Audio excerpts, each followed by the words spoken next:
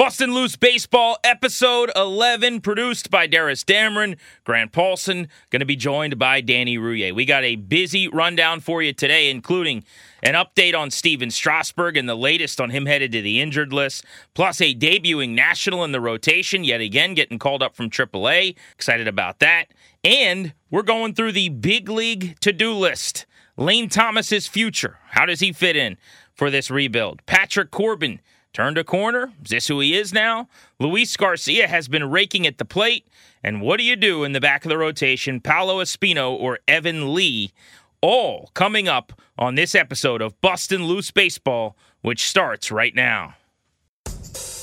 This is Bustin' Loose Baseball with Grant and Danny. Interviews, analytics, and analysis on everything baseball in the nation's capital. This is Bustin' Loose Baseball with Danny Rouillet. I'm Grant Paulson. Darius Dameron making it sound good as always on the production. Lots coming up as you heard on the show, but we got to start with yesterday's news. Steven Strasburg to the injured list. This feels catastrophic. Now, we are going to try our best not to be irresponsible and to speculate too much, but the team gives us not much of a choice with how vague they are with these injuries. Here is what we know. Strasburg was out for a year recovering from a very serious procedure, thoracic outlet syndrome, and a surgery that followed. And we all said all along that the worst-case scenario, Danny, would be that he comes all the way back, that he pitches in the big leagues, and at some point he goes back to the injured list. And what's worse than even that is he didn't make it to a second start.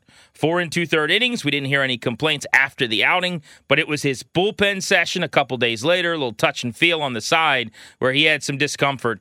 And while the Nats aren't telling us much of anything, he's headed back to the injured list. And I'm trying not to be overly dramatic, but it does kind of feel calamitous, doesn't it? It certainly does. And here's why to me.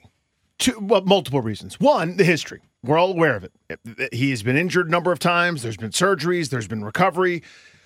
The biggest thing to me, though, this year is I can't help but look at the backdrop. The backdrop was Davey Martinez saying, once he's up, we want him to stay up.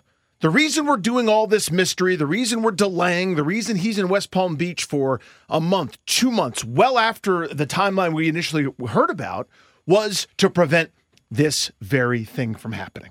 We don't want him on and then on the injured list. We don't want him pitching and then going back to the injured list for weeks, months at a time. Once he's here, we want him here. We got one start. We got 4 2/3 innings. The first bullpen afterwards, you got discomfort. Again, we don't know the gravity of it. It's hard not to immediately jump to conclusions because of, again, what he's just come back from and the history there. A guy that's pitched 26 innings over the last 2 years. I mean, and this was a guy that was a horse, was 180 to 200 innings each of the last 2 seasons. Not possible in 2020, but you get my drift. And you'd go, a little bit of discomfort in the side session. You go, okay, that's a bummer. He'll be back when he's back for a second division club. No rush for a team that's rebuilding. This was we are being so extra careful. We're doing everything we possibly can, dotting every I, crossing every T, and then some. We're putting his health at a premium in a year where there's no rush to get him back to the major leagues. One start, one bullpen session. Really, really, really hard to take. We had a podcast last week to get deeper into what you were just alluding to, where we essentially said Strasburg's recovery, A, his availability and being in the rotation, but B, his ability to get all the way back to being Steven Strasburg, or just close to it. I don't need him to be 2019 World Series hero, best in the sport in the postseason, Steven Strasburg, pitching like a Cy Young for stretches. But just be really good, number 2 type starter, very quality option in this rotation. It expedites the rebuild. It gives you a chance to put an easy pass in your windshield, and then you just go past all the traffic through the toll. Without Strasburg, we got to start talking potentially, if this is a long-term thing again, about the next 4 years, $35 million per, $140 million or so. Is that right? 35 times 2 is 70. Yes, $140 million over 4 years that they still owe him after this season. Now, I don't know what kind of insurance policy there is, and we're getting too far ahead of ourselves, and we're doing too much speculating. Fingers crossed when Davey talks later today, he'll come out and he'll say, oh, it's something completely different. He'll be out for a couple weeks. Normally, that's not the case with Strasburg. But we kind of said, Danny, they need this guy healthy. If he's not, it changes all of the math. You have invested so much money. This ownership group clearly, while trying to sell, doesn't want to spend much anyway. You now have 40% of your rotation made up by Strasburg, who isn't able to post, and Corbin, who's now a fifth starter type, and you're paying those guys to be your number one and your number two. You can't build a winning rotation that way. I don't see the path forward. And I hate to be that bleak. Again, we don't know the extent, but we're talking about this one scenario now. I don't see the path to them being really good again without him being able to pitch. There are only a couple of teams that could just outspend it. You know, when the name I just think of off the top of my head is when the Yankees tried to, sign Kevin Brown, he didn't work out. They go, okay, no problem. Dynasty's still very much intact. We've got our core. We'll just go spend on the next big free agent pitcher. But when the Minnesota Twins spend on a guy, it doesn't work. You're done. You're pummeled. The Nationals aren't quite that. They're not the Rays. They're not the Oakland A's. But while this organization's up for sale and while you're kind of at a crossroads, so to speak, of ownership, unless you get Daddy Warbucks in here who will spend his own personal fortunes, the cash flow isn't there for them to just outspend $35 million against that cap or against the luxury tax ceiling, et cetera. And if Patrick Corbin can't be good, you're really talking about half your payroll or 40% of your payroll on a first division club that's going to spend close to $200 million. I don't know how you get around that. That's a really, really massive challenge for any team, let alone one that, doesn't have unlimited budget, especially without kind of their own, TV network printing money like the Dodgers have, like the Yankees have. So I don't know. None of this works. Trying to keep Juan Soto, trying to, build a first division club with Keibert Ruiz coming into his own and, figuring out how good Luis Garcia is and all the fun things that we talk about here on this podcast. I don't know how they can be really good without Steven Strasburg being available and at least pretty good.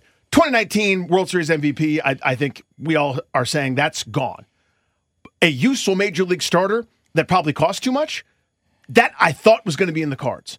This scenario that we're talking about, if this is really serious and we kind of never get it back, that's something I'm really, really worried about, honestly, for this rebuild. So we'll save the Strasburg retrospectives and the, sad music underneath of highlights for another day. I mean, we're still, fingers crossed, hoping for the best outcome here. It's just that normally when something is afoot with Strauss, it's not a short-term thing. And on top of that, we've got the prologue, which was the last year. With him coming back from a really serious thing that has cost pitchers at times their careers or has left them never the same again. And we kind of knew going in this was difficult. It's why I talked last week about how big a deal it was for the org and for him that it seemed like he'd come all the way back for the most part with his stuff. But now we're left with him headed to the injured list. Reaction when you first saw the news. We can go to Darius first on this, and then I want to get your thoughts, Danny. But, I just was crestfallen. When I saw it, my initial response was anger, honestly. Because since 2019, it feels like it's been one thing after another, and we're still paying a tax for having been happy and seeing them win in the World Series. But eventually, as I kind of came to my senses and grew up and matured in the moment a little bit, and it wasn't about me, I felt terrible for the player, for Strauss, because of how much he's worked to get back. I felt for the whole outfit. And hopefully it's, much ado about Little and he's back soon. But I was just initially livid and kind of a here we go again. And then I started worrying and thinking about, okay, is this the end of this guy who turned the corner for the organization single-handedly with his 14 strikeout game against the Pirates? When you saw it, I think you saw it first because you started screaming and told me about it. What'd you think, Darius? Yeah, and earlier in the day, I was, walking around feeling good because I was like, hey, I'm going to go see Strasburg start. It's been the first time in years that I've seen Strasburg start in person. This is going to be awesome. To see the news, it was definitely heartbreaking for sure. I guess I'm a little more optimistic than you guys. I am on the side of the better news could come from this.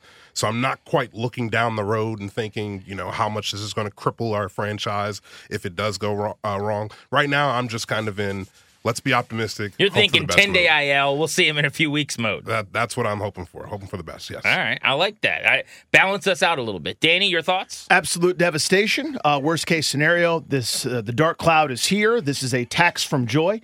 2018 and 2019 happened. That means 100 years of sadness and bitterness and pain. I'm okay with it, by the way. I make that trade every time. I will cherish that World Series ring that you and I each have, Grant Paulson. I looked at it just the other day. I was looking for cufflinks, and I happened to open the drawer in my new house where that World Series ring is, and I gazed upon it, remembered Steven Strasburg shoving it up the keys to the Houston Astros. My mind immediately went to the worst case scenario. My mind immediately went to the years where I want to take my kids to nationals games. They're not going to be good. And it's going to be hard to sink my, to get their claws sunk into my boys to be lifelong nationals and baseball fans. Literally, that's the first thing I thought of was, how are they going to be good over the next 5, 6, 7 years? Which is overstated, obviously. That's overly what my dramatic. reaction was, but that's what it was. And typical, I would say, of you is the doom and gloom. And yeah, I'm sure it means that they can never win again. But hey, we asked for your reaction. We got your reaction. Because people are going to be listening to this for the most part on Tuesday night into Wednesday and beyond, we shouldn't spend a lot of time necessarily on Jackson Tatro, but I want to at least give a quick scouting report on him and talk about him as he makes his debut tonight. Just so everyone understands, we taped the podcast initially. We didn't drop because of the Strasburg news. Came back into the studio today to give you some thoughts on that to make it as timely as possible. And in a minute or two, we'll throw to ourselves when we actually did what was the original version of the podcast, breaking down Lane Thomas and many of the other less pressing issues on the ball club. But a lot of good conversation, Nats fans, so keep it right here. Jackson Tatro, who is debuting against the Braves, who have won 12 in a row. Good luck, kid. 26 years old. He is not one of the top 30 prospects in the system, according to MLB Pipeline, and I have found that to be wrong, honestly. Is that because of age, do you think? Partially because of age, partially because analytically and stuff-wise, he's not going to move the needle necessarily. But what's impressing me about him this year, a couple things. Number one, he has come out of the pandemic year, the layoff in 20, with more velocity. He threw an average fastball at 91 miles an hour in 2019. He's now up to 94 miles an hour with his average fastball velo. That's a huge jump. I mean, 3 miles an hour over 3 years in your no joke. young 20s is a pretty big deal. You don't see that very often. He's 93 to 95. He'll touch 97. Slider's his best non-fastball pitch, and then he throws a changeup as well. More so than, say, like an Evan Lee or even a Josiah Gray. Those two guys, younger, in pitching, just haven't really gotten comfortable throwing the changeup. So he's a three-pitch guy, fastball, slider, the two best pitches. This year he's been good in AAA. Got rocked in his last start a week ago, but 58 innings. He's got more strikeouts, 52, than hits allowed, 51. He's never been a high-volume strikeout guy in the minor leagues, really. He's about 8 Ks per 9 through 5 years in the minor leagues. But I do think, when you look at these rankings and you don't see him, I think that's a little bit misleading for the most part because the stuff has gotten better, the velocity in particular. I view him, Danny, if people are wondering, like, what is this long term? And this is based on talking to people in the org, around baseball, out of the org, basically as a potential back-end starter, swingman, longman type probably, but he could end up being, a back-of-the-rotation starter in a couple years when they're good if this development kind of stabilizes the way he's thrown double and AAA the last couple of years and he makes another leap and surprises again. But it's look, without being rude to anybody else, like it's not Erasmo Ramirez. It's not Paolo Espino. It's a new, fresh face. It's a 26-year-old who can throw 97. It's worth being a little bit excited in this year where there's not a lot of excitement when one of these guys gets called up. Tall, lanky right-hander. I like that generally. There's something about that loose arm, big, tall guy, looks like an octopus walking on land that I like for that kind of role you're talking about, that swing role. Maybe a couple times through the order, guys adjust and they see it, but that, 1 to 2 inning type reliever is not the end of the world. They need some of these guys to hit. Right? The Evan Lees of the world, the Jackson Tetros of the world, someone that nobody's counting on all of a sudden turns up and gives them some quality innings at some point. It's true. They need some of these. I also want to be careful because I don't want when like Cavalli or Henry or like the real good guys get called up that people are like, well, you said this guy was. These, like Evan Lee is not supposed to be a good major league starting pitcher, right? Right. Jackson Tatro is not. Your point is, occasionally with other organizations, some random guy that was supposed to be a long man turns into a really good third starter. And if Tatro or Lee or one of these guys could do it here, it would be a game changer. Right. So when Lucas, the best example is when Lucas Giolito comes up. This was supposed to be the new linchpin of the organization, the new guy that was out front, the new, top line starter, and he's throwing 88, 89, and the breaking ball was bad, and everyone's like, oh my God, he became expendable. It was someone that they would laugh you off the phone if you asked him to be included in a trade, and then, next thing you know, Mike Rizzo was like, hey guys, do you want Giolito? And I was like, wait, what? What a massive departure, as they soured on him. Leads to Adam Eaton, leads to a World Series. We know the story. But when those guys don't hit, when the guys you're counting on, a lot of eggs in the basket, when that doesn't hit, that really hurts. The other end of that spectrum is, We'll throw this to the wall, see if it sticks. We need a fifth starter this week, or we need a long man, or we need somebody. And then all of a sudden a guy takes that opportunity and runs with it, or really develops on the fly. Those are such boons to the organization. They don't cost very much at all. All of a sudden you're going, how many years do we have? Oh my God, 6 years of controllability on fill in the blank. And it can be just a game changer for an organization. Well, and here's the bigger deal now is with your monologue you did a moment ago about how they'll never win again because of the Strasburg and Corbin contracts, right? That's right. The young arms become that much more important because they're controllable and cheap. That's Cavalli, that's Henry. So if you can create a rotation with Gray on this first deal, with Cavalli, with Henry, where those three guys end up being a 1-2-3 punch. The Brewers as an example, with Woodruff. Now, right now, two of these guys are hurt, but Woodruff and Burns, a Cy Young, and Freddie Peralta. Like, they catapulted to the top of their division. They became one of the best teams in the league because they had these arms. If the Nats were able to, with homegrown talent, establish a really viable rotation, that's the answer. I mean, that's how you get past the Strasburg and the Corbin contract, because now you don't have to spend your way out of the pitching problem, and you're able to still to win with pitching. But it's easier said than done, obviously. Yeah, if there were, in most organizations in a different place, after, not necessarily competing for, a decade or so, you'd go, we've got 7, 8, 9, maybe 10 guys that are candidates for 2 or 3 spots at best, right? Well, right now we're like, okay, we have to have like a 95% batting average here. We have to make sure that Cade Cavalli works. Jackson Rutledge also has to work, and Cole Henry's got to be healthy. That's kind of their path, and I understand how we got here. I'm not mad about it, by the way. Your system is bereft of a lot of high-end talent because you used it to keep your window open. Well, that window closed, and now you're kind of building that up again. They did this before they started their run, adding pieces. You pick 1-1 in successive years with Strasburg, Harper, and you had some really high-quality talent like Anthony Rendon there at the 5 or 6 spot. I can't remember where he was. But they haven't had that in a while. So now they need those injections again to kind of open the window. All right, that is the update on your news, Strasburg and Tatro related. So this would have been your podcast that we recorded on Monday, starting with a quick conversation about winning 2 games against the Brewers and a lot of pressing major league level questions to be answered for this Nationals team moving forward. Hey, it's Kaylee Cuoco for Priceline. Ready to go to your happy place for a happy price? Well, why didn't you say so? Just download the Priceline app right now and save up to 60% on hotels. So whether it's Cousin Kevin's Kazoo Concert in Kansas City, go Kevin, or Becky's Bachelorette Bash in Bermuda, you never have to miss a trip ever again. So download the Priceline app today. Your savings are waiting. Go to your happy place for a happy price. Go to your happy price, Priceline. See you later. I was at the game on Sunday, chasing my kids around the ballpark. My daughter got to hang out with Screech. They ate ice cream. My son threw up peanuts and ice cream everywhere. It was a fun time. Can I say 2 things? One, I'm really impressed with your ability to remember what show it is that we're on. Thank you. If you put a firearm to my head and we're like, what show is it? Or everyone you love is gone, I'd be like, let me say goodbye to all my loved ones. I have no idea. It's amazing you can do that. That's number 1. Number 2, going to games with little kids. Well, an awesome thing. You're like passing the grand old game down to everybody else, and it's just a beautiful, wonderful thing, yada, yada, yada. It's not fun. It's just not. It's not as much fun. You'll never convince me that it is. So I view it a lot like I viewed going to Disney World. We had a similar conversation then where you said something along the lines of, don't take your kids to Disney World. You're going to be miserable. And I did it anyway. And basically what I would tell you about going to a game is the same as what I said then, which is there are these really amazing, cute, precious moments I'll remember forever. For every hour of stress and angry time that they're running around or they cut someone off or someone bumps into them and they cry or whatever happens, there's this moment where my daughter sees Josh Bell on the scoreboard and points to him and says, Josh Bell, and goes crazy. And as a 3-year-old girl, I think that's awesome that she is plugged in like that. Or when she hears Juan Soto's name over the loudspeaker, she starts jumping up and down. Or when she's just screaming in sheer joy because the president's race is going on. So there's enough to get me through the day where I'm like, this is a good thing.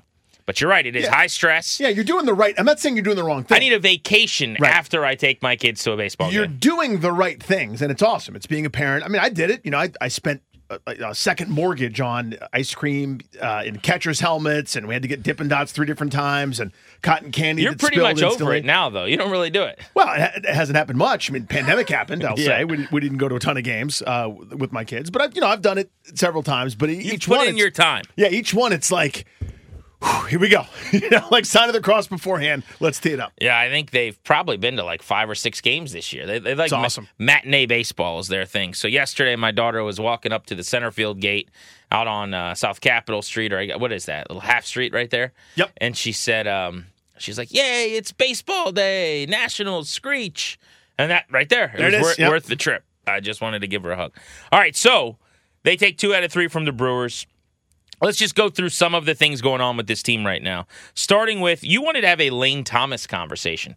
He was on the show on our last podcast. What Lane Thomas discussion would you like to have? So he's been scalding hot of late. You know the numbers.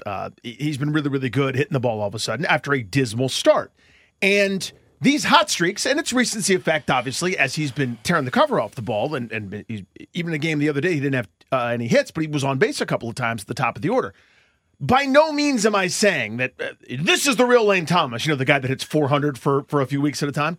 But he may be one of those guys that, given a full sample size of a season, is going to accumulate his back of the baseball card good, positive, crooked numbers in spurts. There are the guys that get 5 hits per week, and you can set your watch by them, and I'll hit my 286, and I'll do it in a very consistent way.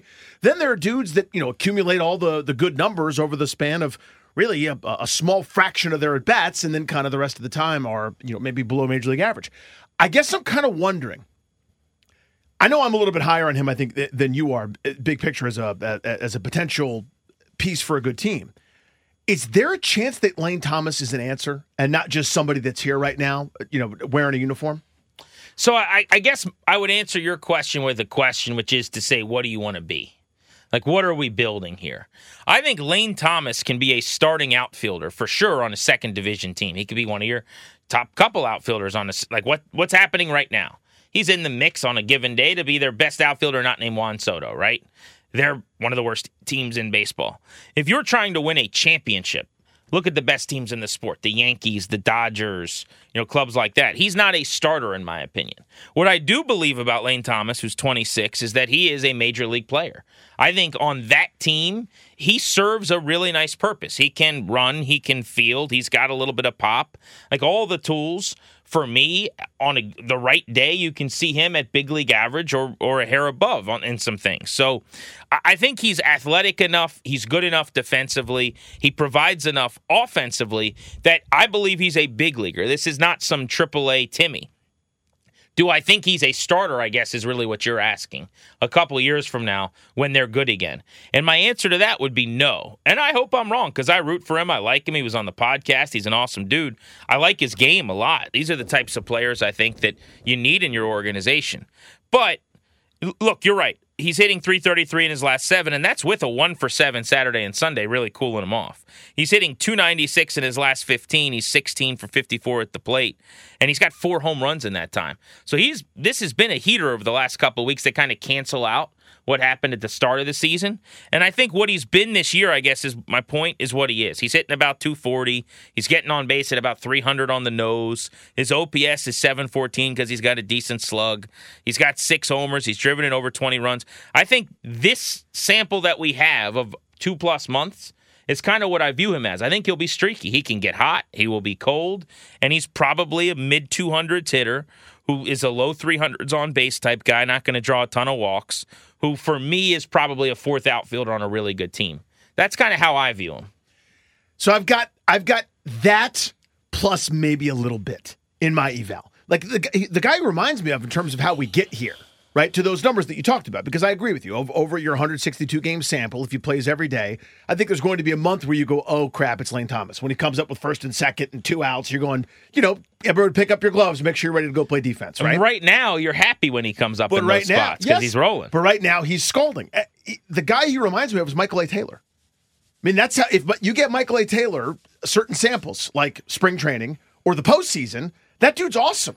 That dude can do something really, really special, but you kind of have to put up with some of the, yeah, we're 0 for the last 17 with 14 strikeouts, and it looks mechanical, and like every pitch is either behind the fastball, in front of the breaking ball, or otherwise.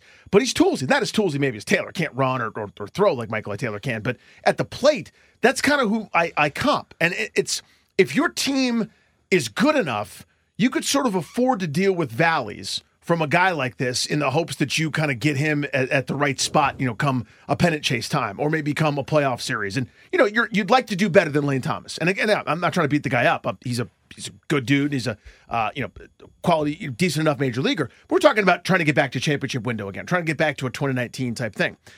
He could be somebody that if your regular guy isn't, firing or has a sprained ankle or something like that, like, where Victor Robles had a bum hamstring, you throw Michael A. Taylor in center field, he's going to make a few big plays for you. He hit the home run in the dark shadows, that weird contrast against Adam Wainwright, the only offense for about 7 hours in game, I think it was game number 2 against the Cardinals. He's going to do some things every now and again that you go, you know what, I'm glad he's here. You have to put up with some stuff, but I think he can be helpful. So I have your evaluation like not quite a third outfielder on a really good team, but it's like a 4+, if that makes any sense. So for me, and it's not to parse up like I'm staring at one tree in the forest you just gave and arguing.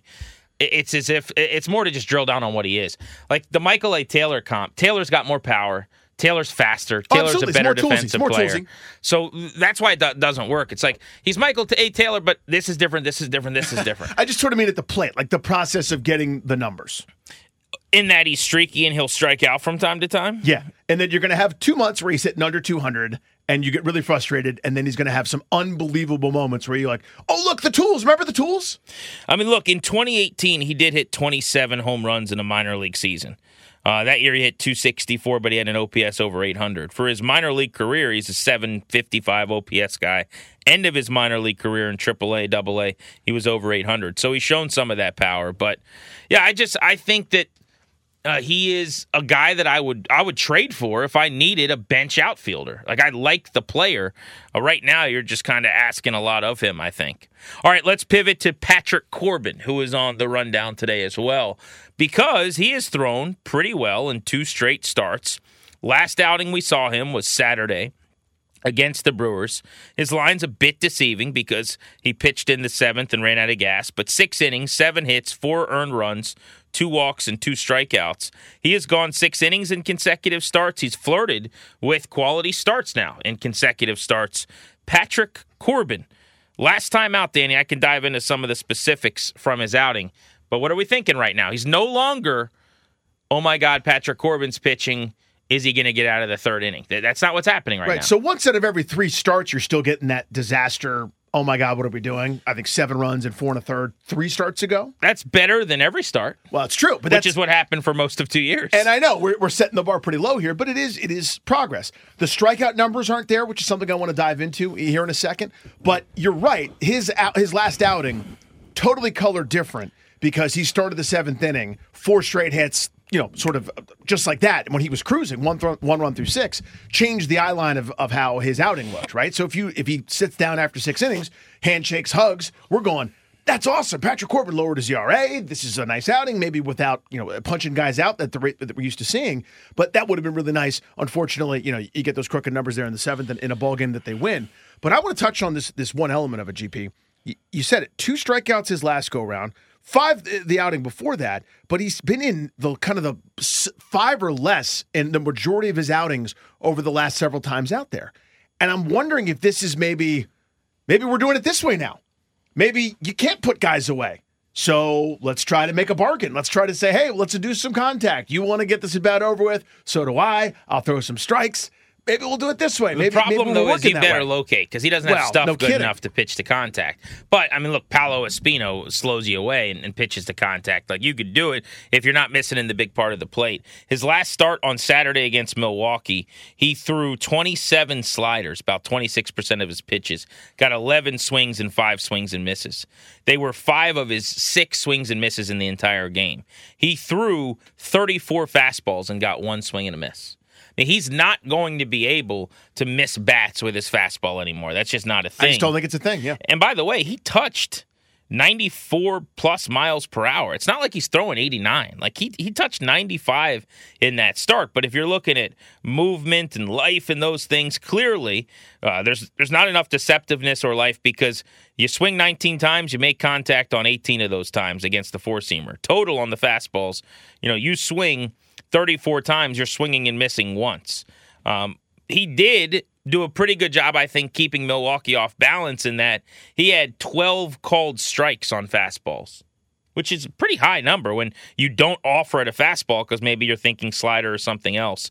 His best pitch, and it always will be, the slider. About 37% of the sliders he threw were either swings and misses or called strikes, which is a really, really nice CSW percentage. So he's been a double-digit Ks per nine guy a couple different times in his career, and when he wasn't double digits, it was upper eights, right? He's had put-away strikeout stuff. That guy's gone. He has the same strikeout rate as he did last year, where he was, the most hit pitcher, basically, in Major League Baseball. And everybody, as they age in sports, has to kind of go through a renaissance of sorts. There's the occasional freak of nature that continues to do it the way they did it before, the Tom Brady's of the world. But for the most part, if you'd like to stay at the highest levels of the sport, you have to sort of reinvent yourself. And the guys that struggle to do that oftentimes are sort of the bright shining stars that end up, fading away. We don't hear from them again. The guys that are great starting pitchers for 2 years, 3 years, 5 years, whatever. And as the game changes, as your stuff changes, the guy with the best example of that is Zach Greinke. When he came up, he was mid to upper 90s. His stuff was nasty. Now he's, I don't know, he's like John Burkett at this point, just throwing nothing but changeups and two-seamers and 62-mile-an-hour curveballs and the like. Patrick Corbin may be reinventing himself on the fly here before our eyes. And it's not going to be as good as it was, but is it useful? Is it now an albatross? Is it a black cloud hanging over the organization in terms of a contract they can't get out of? Or is he somebody that can be useful every fifth day and get you through 5-6 innings the way he's doing it now? I'm hoping you can hear what I'm hearing in my voice. I'm just looking for something, man. You're talking yourself into something. I'm just desperately grasping at something as I slide down the mountain.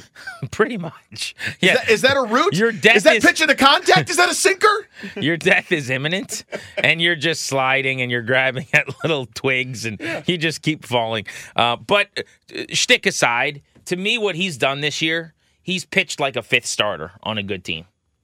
If you post every fifth day and you occasionally give me 6 or so innings and save my bullpen, and you're competitive, and more often than not, over the last month and a half anyway, you've been able to navigate. Like after you give up an early big inning, you settle back in. That's what a fifth starter does. So the money is never going to be even with performance anymore based on what you're paying him. Right, that's done. But if he is a rosterable fifth starter who serves a purpose, best case scenario, he can throw okay and you might have the lead. Worst case scenario, he's going to eat innings today. He's going to wear it and pitch 6 or so innings, and your bullpen will be better off because of it. There is value in that, and there just wasn't the last couple of years probably. But we're in a way better situation with him than we were. I think anybody would admit that. And the team, while I don't think they're ever going to be thrilled again with kind of what they're getting out of him, like they have to like what is happening at this point based on the last couple years. Speaking of liking what is happening, next on the docket, Luis Garcia. Luis Garcia has been called up to the major leagues. He is already on his max exit velocity gone to the 92nd percentile in the big leagues. He runs a little bit better than I thought he did too. Yep. He almost beat out a ball yesterday. I was really impressed by when he was digging down the line. Now, it's funny to say that because in the same game on Sunday against the Brewers, he got thrown out by 16 miles, and I didn't know what he was doing trying to get to second base. But he's hitting .372 so far. Utterly unsustainable, I understand that. His expected batting average, though, .355. Like, it's not like he's .372 and it should be .291. He is hitting missiles. Exit velocity, launch angle, all those things that they're going to look at are portending to good things in the future for Luis Garcia. If you compare him to what we've seen when he's been called up in the past, and I hesitate to really go deep into a lot of this stuff because the sample size is so small, but he looks much more competent, much more comfortable. He's taking pitches that he didn't before. I've been really, really impressed. His chase percentage last year and this year is still probably higher than I want. But there's a lot of things that he's doing differently than before, like first pitch swing percentage, big adjustment he's made. In the past, he went up there and he swung at the first pitch about 35% of the time over the last 2 years. He's over 50% right now. Like, he's here to chew bubble gum and put a barrel on a ball, and he's all out of bubble gum. I've really liked what I've seen. Mechanically, reminds me a lot of a young Robinson Cano. And I'm not making the comp because Cano was incredible, but just the approach, the way he stands at the plate, etc. Here's what's going to happen. Right now, guys, the book on him is from before. Let's go right after him. Nothing to see here, right? He's a young kid. Now that he's hitting a little bit, you're going to see guys try to get him to expand the zone a little bit more, and you've seen it already. Only one walk, I think 7 strikeouts since he's been back up. Then the adjustment period happens, right? Are you chasing? Are you doing them any favors? And that plate discipline, that preternatural thing that Juan Soto was born with, that a lot of these younger players don't really get to learn, especially at the minor league level, where guys are just kind of working mechanics and not really locating to that unbelievable nth degree that the guys in the show do. That's going to be kind of the next phase. So the slump is coming. That happens. You're right. As you said, it's unsustainable. Hitting 370 as it is, and stuff is too good. He's going to start to have to make that first adjustment, and then you're going to have to be pickier and choosier and still fire off your A-hack when they give you that rare mistake or they finally do challenge you as you get into a plus count. Working counts, making sure he's not hitting their pitch, because you hit enough, you tattoo enough pitches in the middle of the zone, pitchers take notice, right? The advanced scouts have seen it now. We're going through a couple times against first division clubs, the Braves, who have ripped off, I think, 11 or 12 straight come to town here as of this recording, the Phillies, who've been on fire since they fired their manager. These games matter to them. They're not just going to let Luis Garcia smack the ball off the wall a bunch of times. They're going to make him earn it. Those adjustments are what make the really good big leaguers. And I can't wait to see that. That's kind of the thing. That's part of the game within the game, the small under kind of, one of those hidden story type processes that I'm giddy about watching Luis Garcia make the adjustment. Because as you said, if they throw a strike, he's going to spank it. And that's better than it was. That's really encouraging. There's a lot to like here, but I can't wait to see the adjustment period that's coming. Yeah, he's swinging in the strike zone more often. His hard hit percentage in 2020 was about 30%. In 2021 was 31%, pretty consistent. This year it's 49%. Whew. It's up about 18%, which is kind of the biggest leap or jump that he's made, among some other pretty substantial ones. But exit velocity, which was 83 and 86 the last 2 years we saw him, is now over 90 on average. So he's hitting the ball a lot harder. I still have high hopes. Defensively, it's interesting at shortstop. Every time I've kind of written the book and decided he's not a shortstop, he makes a pretty marvelous play. To the point where I know he can play the position if need be. I don't know that consistently he will ever be mechanically sound and sharp enough on the boring plays, just the routine plays, that you want him to be your everyday shortstop. I view him as, whether it's second or third or whatever. I mean, third is not something he's really played any of, but I'm sure he could play the position. Probably a second baseman next year and beyond. And when your shortstop, whoever that is, needs a day off, he can move over there and do it just fine. But right now, I would say that when he makes, if there's bases loaded, you're trying to get out of a jam, he goes to the backhand, he's got to make a long throw. I have no confidence that throw is going to the chest of Josh Bell. And that's a little bit of a problem, I would say. To me, he's a second baseman.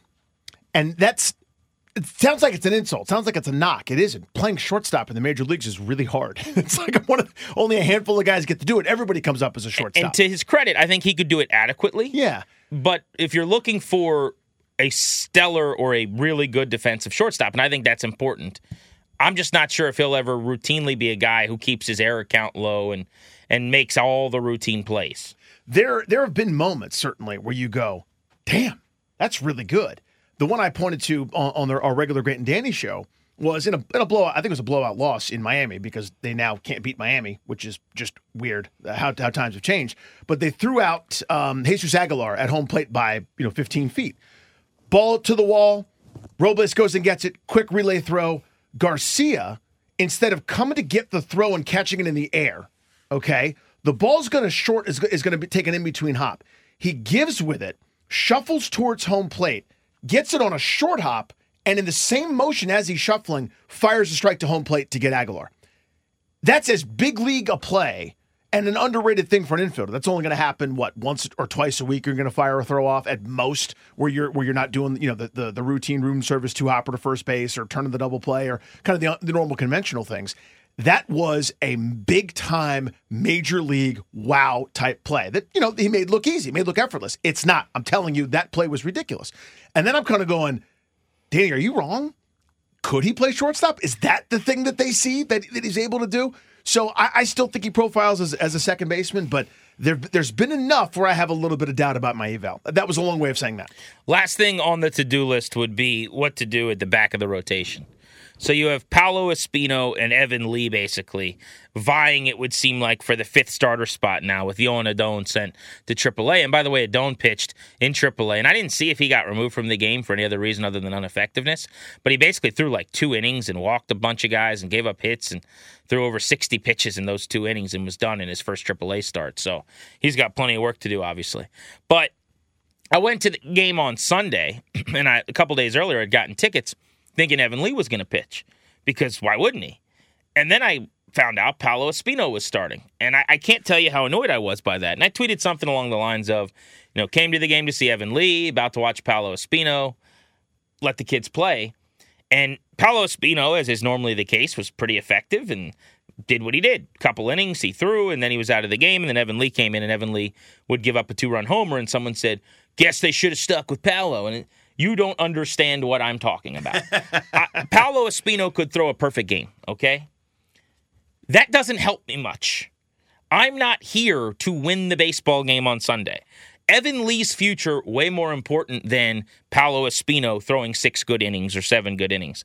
And I say that to say that Espino, who is 35, who was drafted quite literally in 06 when I was a senior in high school, 16 years ago, when Evan Lee was 8 years old, God bless him. What he's given this team over the last couple of years, I've been stunned by. I'm impressed. He is fun to watch because he's crafty. He's got a role right now. He is a long reliever. Keep him in that 2-3 inning role. Stretch him out. If you want to piggyback him with Evan Lee, because you're going to let Lee only go 4 or 5 innings, and you have Paolo season go on those days, no problem. But Evan Lee at 24, trying to develop a changeup, trying to become a major league pitcher. You called him up. Let's let the kids. Right now is the time. Let them do their thing. Let them develop. For years, you shouldn't have done that. We didn't do that. Guys like Joe Ross or Carter Kieboom or whoever, they can't develop. Lucas Giolito, we have no time for you. We got to go get Adam Eaton and some help because I'm not going to sit and watch Reynaldo Lopez learn how to pitch. I'm trying to win a World Series. This is now the time where it's about Evan Lee. If he gets rocked, he gets rocked. If he doesn't, he doesn't. But I am here to develop pitchers, and this is going to be very telling to me what they do. Remember, Luis Garcia wouldn't be here probably if not for an injury. That's right. To Alcides Escobar. I've already forgotten his name. Alcides Escobar. If Alcides Escobar doesn't get hurt, who is in his mid-30s and starting for some reason I don't understand, then Luis Garcia wouldn't even be here, who's been the most fun thing about the team to watch over the last couple of weeks. Similarly, in this rotation, Danny, if they go with Espino over Evan Lee, it's going to drive me nuts. And I know what they're thinking. In their minds, they go, Evan Lee screams multi-inning reliever. He's a guy that can go through the lineup once. You don't like him the second time. He's only really got 2 pitches. I get it. He is a 3-inning big leaguer guy, 4-inning big league guy right now, probably tops. But my point would be, they're thinking about this as to how to win the most games. To me, that shouldn't be the priority. The priority should be, how do we get him to be more effective the second time through? How do we get him over some hurdles? And I want to do that at the major league level, and if they're not going to, then send him down to the minors to stretch him out and let him throw 6 innings at a time at AAA Rochester. It's the point of development. And what I mean by that is, for years and years and years, you wouldn't see any of this stuff take place at the big league level. Right, just because the way development went, the way this would all be down on the farm. The guys that turned in, that were closers, that were high inning or high leverage relievers in key innings, all were starters at one point. Because when you warm up in the bullpen that day and you go, oh crap, I don't have my stuff. What do? You figure it out. You figure out a way to get outs. You go through those days where you don't feel great. You go through feeling good, feeling bad. My fastball's got extra juice today. What do? I'm overcooking my breaking ball. How do I get outs? All those things happen. And they used to happen down on the farm. Now, because the emphasis is on young players and controllability, we see guys maybe sooner before they're sort of finished baking in the oven. Think of Yohan Adon, for example. And I'm hoping, by the way, they didn't shatter the dude's confidence. We have to rebuild him now from scratch. That's discouraging to hear what he did at his first minor league outing. But that's a digression. Evan Lee should be failing right now. Evan Lee, who just started really pitching full-time a couple of years ago, should be hey man, this is what I can and can't do. These are all viable, teachable moments. These are lessons learned type things.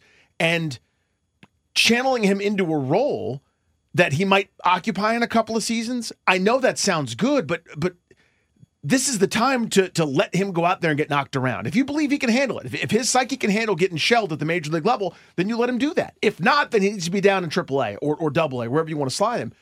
This is about going through adversity. This is about emerging on the other side, ready to contribute on a major league club. And him pitching out of the bullpen after Paolo Espino, who, as you said, is 35 years old, I don't necessarily see the upside of the benefit, maybe the way that they do, because they're trying to instill something. They're trying to have a winning culture, do things the Nationals way. That all sounds great.